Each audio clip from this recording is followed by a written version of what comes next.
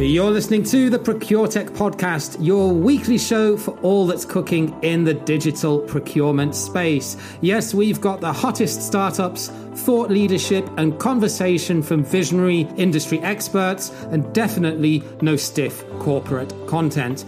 I'm your host, James Meads, procurement pro, digital nomad, and ProcureTech fanboy. And now, here's this week's show.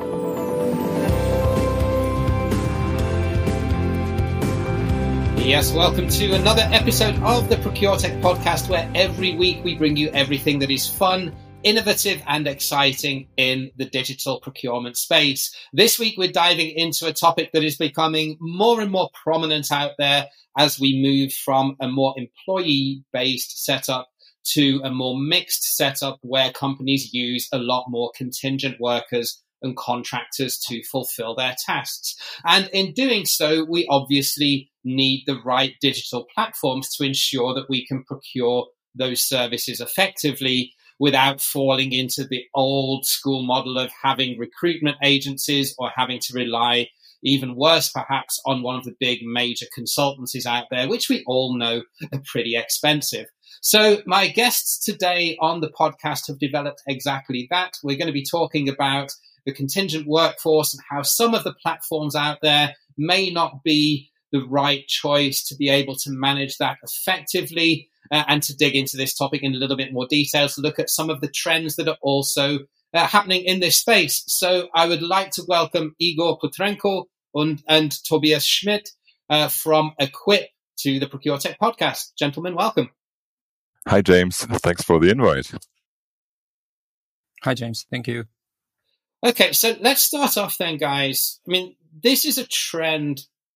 Companies are moving towards a model of having fewer fixed employees and having more contingent workers. What's more commonly known, I guess, as the gig economy. You know, managing through established consultancies or through interim managers and recruitment agencies is way too expensive and doesn't really provide the flexibility.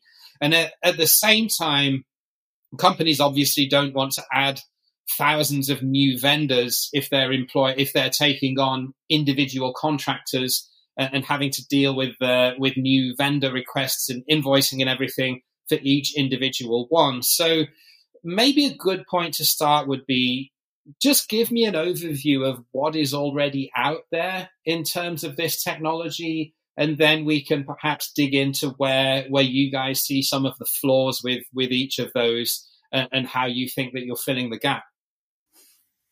Right. Thank you, James. Maybe I can start with a general overview. As you rightly said, we used to have a situation where most of the work, or 80% of the work, have been done by internal employees. About 20 years ago, and 20% was more like an external, 10 to 20% external workforce and services.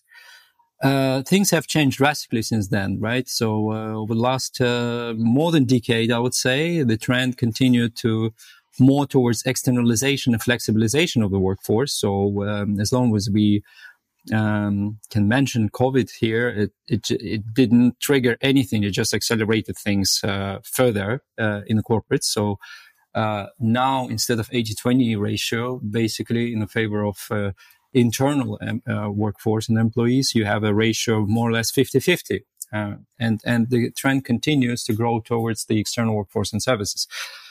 In terms of the players on the market, you obviously have ERPs that are more in charge of, let's say, internal resources such as SAP and Oracle, and whenever we talk about external workforce and services where we operate in particular, we talk about most likely VMS tools, so vendor management systems. Even that we think that the term may be outdated, it's still quite a defined term in the industry. So that's where you have the system of records that are responsible for all external workforce and services. And you're absolutely right. It's not only price, and it's not only, when we talk about the existing channels, consultant firms, or staffing agencies, it's not only the price that is issue for at least for our customers, it's even the further reach to the market. So this war for talent, or whatever you call it, as a client, they want to have a more flexibility to get to get a grip on the market and get best talent on the market, no matter where it's coming from. So, I mean, I kind of know the answer to this, but I'm going to ask you anyway, just in case someone out there is curious. What's wrong with using general freelancer platforms, such as Upwork or Fiverr, which, is very popular within the tech and online business industry? Hey, James, let me take that. There's nothing wrong with using them. It's just like, it depends what you want. Fiverr and Upwork, they specialize in skills like graphic designers, proper developers, and all those candidates are not really vetted. So clients or companies, they have to search for those candidates in those marketplaces themselves. With us, we are a B2B marketplace, and all our candidates are vetted, properly screened and interviewed, and are ready to work. In addition to that, the candidates we can offer is, as I mentioned, not only in graphic designers, web development, etc. It is also, we are looking for candidates in the legal space, compliance area, engineering, finance, basically everything that can be external for white collar. So what you're saying then, Tobi, is essentially the big difference is between the size of the companies that would typically use those types of platforms, in terms of their maturity from an audit and compliance perspective internally, but also there's a difference in terms of the roles that are typically available on those platforms versus something that a larger, more enterprise level business would typically need as a contingent workforce. Exactly. So could you imagine a universal bank or financial institution that has strict compliance rules looking for candidates on Fiverr or Upwork? I mean, they don't know what they get basically. And with us or our marketplace, as I said, they are vetted. They know exactly what they get because it's in accordance to their rules. So there are already legacy contingent workforce platforms that are out there that do sort of similar things to what Eqip is offering. What do you see as being maybe the flaws or some of the limitations of using those platforms? Yeah, maybe I can try to answer that. There's nothing wrong. It's just like put yourself in the customer's shoes. They prefer to have an integrated solution that covers all sources of the talent pools, no matter if it's your tier 1, tier 2 supplier, or is it a freelance marketplace, or is it another source, provided that this source is compliant with your vetting and onboarding requirements. So as long as you can deliver it in one, let's say, technology shell, you are more competitive than otherwise. Because none of the customers wants to deal with too many platforms and too many software systems doing basically the same thing, delivering top talent at best possible conditions to them. And this isn't just about price, is it? It's also about expertise level. Let's talk a little bit about why companies should maybe look beyond their backyard when it comes to hiring consultants or technical experts. Because if they've gone down the traditional model of going to a consultancy or going to an interim manager recruitment agency, that would typically be in their own country. But this and some of the other features that Eqip offers allows companies then to legally and in a compliant manner engage with talent from all over the world, right? Exactly. That's James. Exactly. You just expressed the reason why we actually got first business on the market.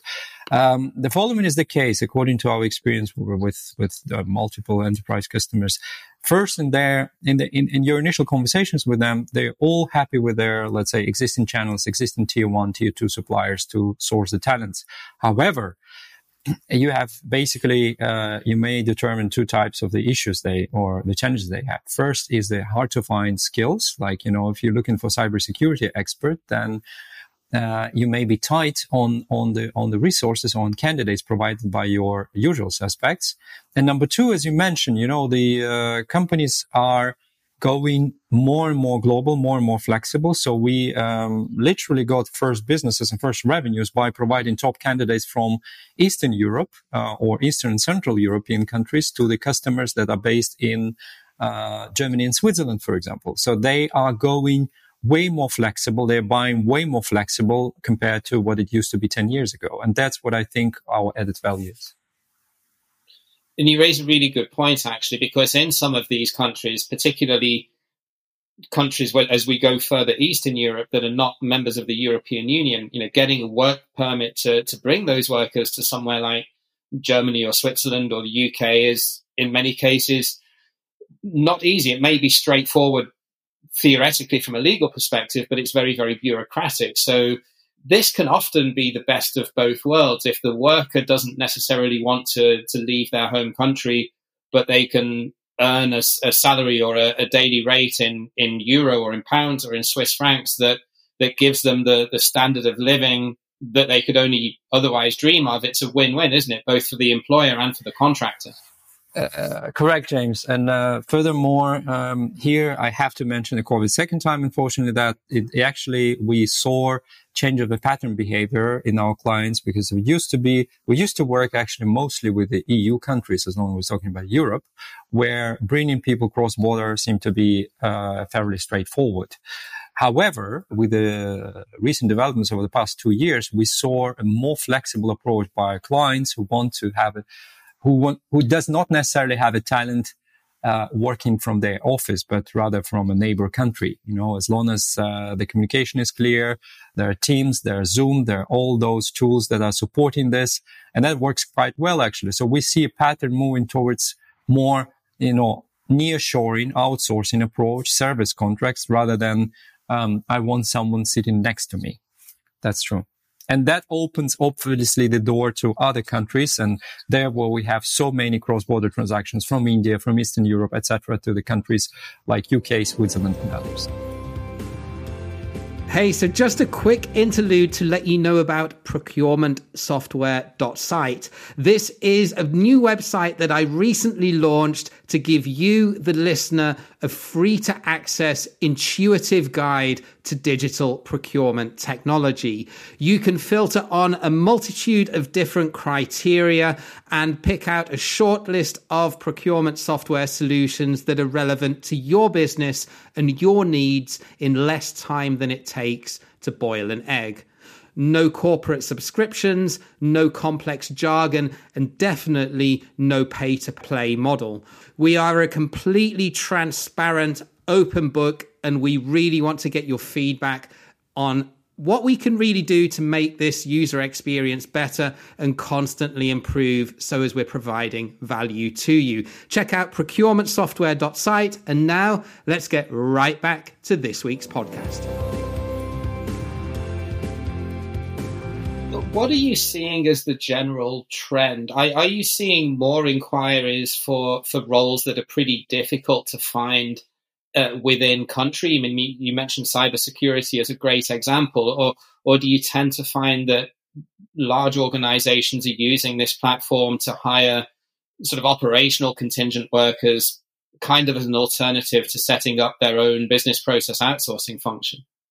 It's actually both, companies struggle to find workforce in their own country. And also, as mentioned before, they're getting more comfortable with the whole Teams and COVID situation that people work remotely. But they find those candidates maybe in Eastern Europe if they want to go nearshoring, they want to save money. But also, as you mentioned, like operational roles are also outsourced. So it's actually both. That's interesting. So it is genuinely a mix between the two. There's no real strong preference for one. Not really. As I said, especially here in Switzerland, which is our home turf, company realized, wow, we can save so much money because everyone is sitting in the home office anyway. We can go nearshoring, and let's do those operational roles also with the nearshoring part. But we can find specialists in Eastern Europe or in other countries in Switzerland, for example.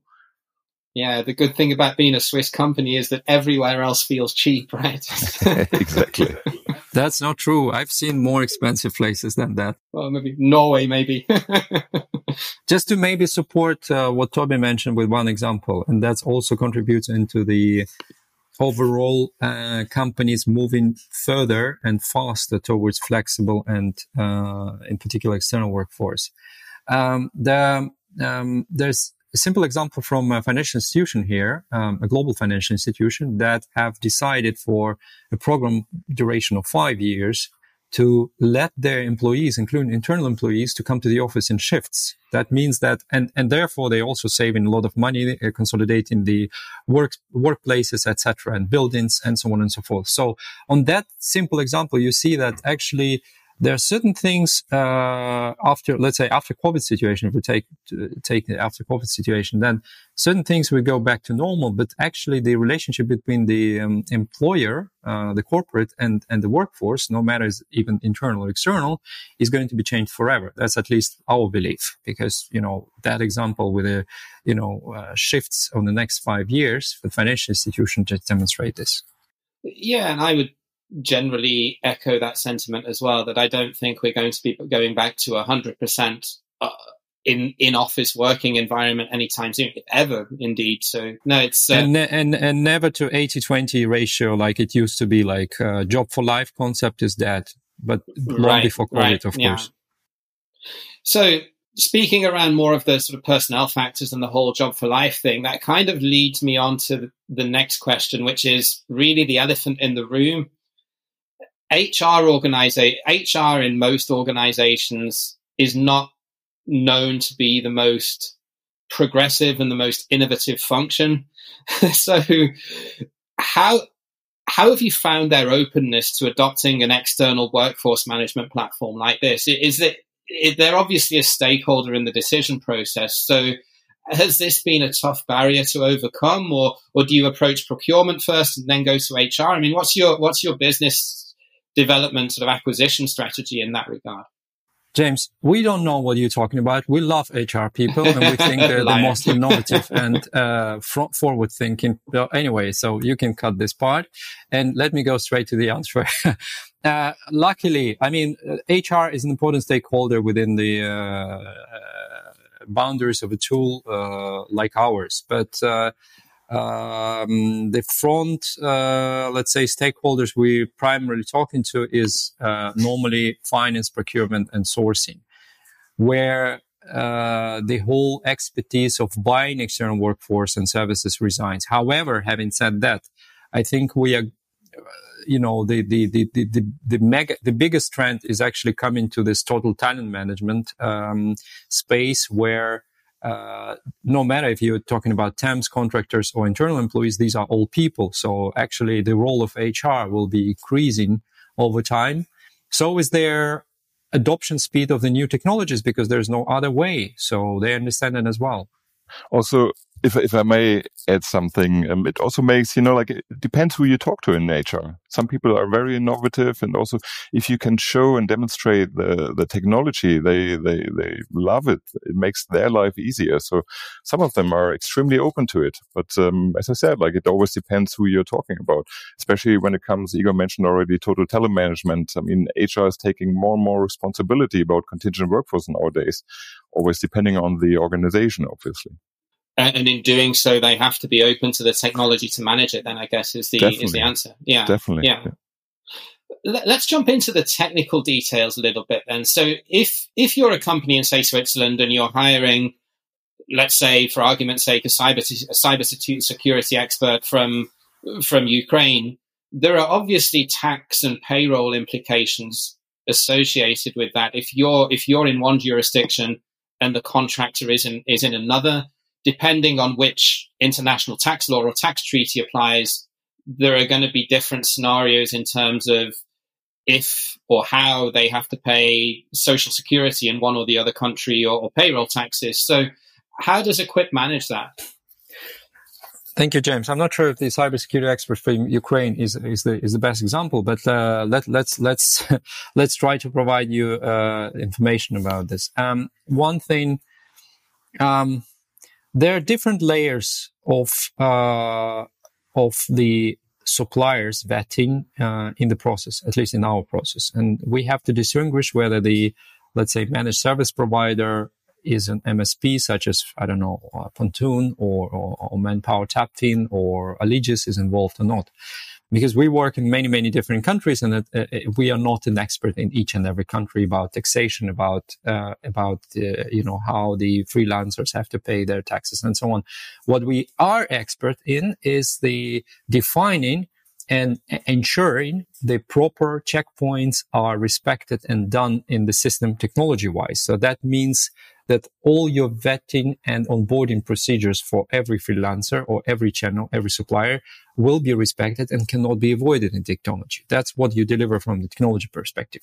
From the marketplace perspective, we are in charge of vetting and onboarding all the channels we are dealing with in marketplace, be it a small supplier or a freelancer or, a one-man company. And there we make sure part of the vetting and onboarding process is make sure that taxation is respected, checked, and verified. That means if we connect the Polish supplier with a Swiss financial institution, this Polish supplier goes through the onboarding process of Eqip, ensuring their what they call in Poland NIP number or tax number is rest assured their address and their legal entity is verified and ready to work. So we definitely don't want any surprises on that route. So I guess it's a difference then between them being a contractor versus them being an employee in that regard, isn't it? Because if you're hiring someone, then you would have to understand how the relationship works in terms of payroll. But if they're contractors, then as long as you can verify their identity and their tax ID, from what you're saying, it's their responsibility as a contractor to ensure that they're tax compliant in the country that they reside in. It's our responsibility in front of our customer to check that they are legally set, including tax implications and tax process in their country. And of course, it's their responsibility to pay it afterwards. What size company typically are you seeing that is using Eqip, or what size does a company need to be before they would see the advantages of using a platform like this? You're talking about clients or suppliers? In terms of clients, yeah. James, it doesn't really matter. I mean, we have clients that are extremely, well, not small, but like SMEs that have maybe a couple of hundred people, maybe just startups that are looking for external workforce because they can find them on a permanent way. But also we have enterprise clients that are global, working in different countries, using our services there. So it doesn't really matter. All what is on the same page actually is that all of them enjoy the marketplace with the technologies, with the shortlist function we offer, with some time and expenses tools we give them away or we offer them. So it doesn't really matter the size of the clients, basically. Well, Max, I kind of had the impression it was more geared towards enterprise level companies, but that's really interesting, Tobi. So you're seeing startups and emerging companies using it too. Of course, yeah, definitely. It's really easy for them to use it, and also those people are looking for external workforce contractors they cannot find on the market here, so they're looking for them remotely. And definitely, the size of the company doesn't really matter. Maybe, James, if I may add something. I mean, we are still a fairly compact company ourselves. We are deliberately focused on enterprise customers. So as long as we're talking about the combination of a marketplace and the comprehensive software with integration, you're absolutely right. That is more an enterprise focus that we have. At the same time, as Tobi said, we have a VMS Lite. We have the VMS Lite product that is geared more towards SMEs and startups. And I guess other than the compliance factor, the big advantage from an administration point of view is that the company is not then dealing with multiple different vendors as individual contractors when it comes to invoicing and all of the administration costs around that. Exactly. They're using us as a multiplier. So we are their point of contact, and we will issue every invoice, so they will directly deal with us. And that's a big benefit for them. The last question that I wanted to ask you was, can you walk me through a little bit your monetization model in terms of, obviously you're a business, you have to make money from this. Do you charge the client or do you charge the supplier, or do you earn from both of them? Right. I think, James, we are following the most commonly used financial or commercial model in the market, which is volume driven. So the more companies transact through us, the more earnings we get. Basically, this is about 90% of the companies in Europe and about 70% in the US that follow this model. So it's a volume driven fees that we execute. Having said that, in most of the cases, it's supplier funded. So that means we share the revenues with the supplier, or we take a very small percentage from the spend. So essentially, then it's the client that it's through the day rate or the hourly rate that the client pays. You would take a portion of that as a processing or as an admin fee. Precisely. Yeah. Okay. Awesome. That's really interesting to understand what's going on in this space and how, I've certainly used some of the more common freelancer platforms just to do simple tasks for my business. And it's interesting to learn how that is really different from, some of the solutions that more established or larger businesses would typically need to get, certainly when it comes to talent shortages as well. I'd not really thought of that. So if anyone would like to learn more about Eqip or maybe see a demo, what's the best place that they can get hold of you? Just go on our website, www.eqip.com, eqip.com, or search for us on LinkedIn. So Tobias Schmidt or Igor Putrenko, it's easy to get in touch with us. Awesome. Gentlemen, thank you very much for coming on the show today and educating me a little bit more about the way that the contingent workforce market is going. Keep in touch and all the best. Many thanks, James. James, thank you. Thank you for the opportunity. So that is contingent workforce, ladies and gents. It's something that we can't deny is happening. The move towards the gig economy and a more flexible way of working is definitely going to be a thing that is just going to increase as time goes on. And in an increasingly global world with global war on talent, having a smart solution such as Eqip to be able to manage that is definitely something that you should be considering, especially if you're recruiting for roles that are often difficult to find in your home market. Just a couple of things before we sign off. If you like the show, then don't forget to click on subscribe where you listen to your podcasts. We're also on YouTube. We have a YouTube channel now. Head over to James Meads. I'm going to be posting more videos this year as I sort of grow that as an additional content platform that I'm going to be using. And we also have the ProcureTech podcast newsletter, which comes out once a month, which brings you everything that you need to know that's been happening over the month in the digital procurement space. Until next week, take care. Thank you for listening and bye for now.